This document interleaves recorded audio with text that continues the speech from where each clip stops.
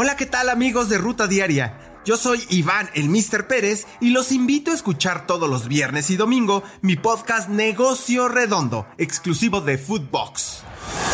Esto es Footbox Today. ¿Qué tal, Footboxers? Hoy sábado 18 de junio te contamos las noticias que debes de saber.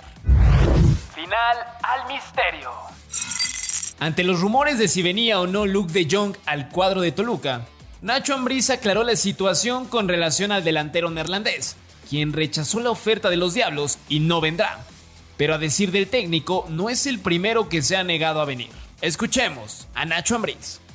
Y de las contrataciones siempre hay rumores, siempre he visto que hay muchos rumores, que si viene fulano, que si viene perengano, pero como siempre comento, mientras no estén aquí, no puedo decirte que es certeza los nombres que están diciendo. Es cierto que se ha hablado con varios jugadores, eso no te lo voy a negar, pero mientras, o por ahí han dicho que ya hay contratos firmados, déjenme decirles que tampoco es así. Sí estamos buscando una o dos piezas importantes que podrían venir, y nada, esperarnos, todavía falta tiempo para el cierre de registros, pero los que vendrán siempre vendrán a aportar.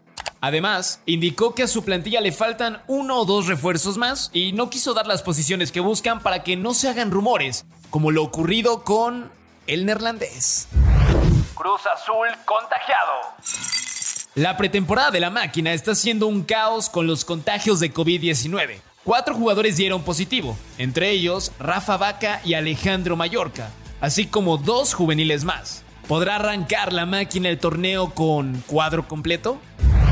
Raúl Gudiño rumbo a la MLS. El portero tapatío ya tiene equipo, y es que el futbolista llegó a un acuerdo para ser el próximo arquero del Atlanta United, equipo de la MLS dirigido por el mexicano Gonzalo Pineda. Pero la situación para Gudiño no será sencilla, ya que no tiene asegurado el puesto y deberá competir con Brad Guzan, quien está lesionado, y mientras se recupera, Bobby Shuttleworth es el portero titular. ¿Logrará Gudiño afianzarse con la titularidad? Escuchemos al jugador antes de irse a los Estados Unidos. Sí, claro, como tú dices, se cambian nuevos retos, nuevas metas y muy ilusionado, muy motivado, ¿no? de poder llegar al equipo y todo. Bueno, hoy presentar exámenes médicos y todo, y primero Dios todo sale bien y estar ya con ellos. Chaca se perdería el mundial.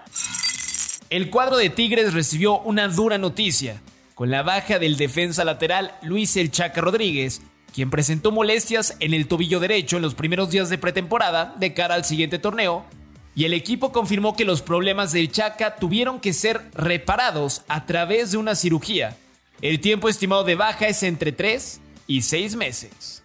Además, Gignac dio un adelanto de cuándo podría dejar al equipo felino, y mencionó que su objetivo es durar 10 años con los Tigres. Por ello, reveló a RMC Sports que en 2025 será el año en que deje la institución. Jansen directo a Bélgica.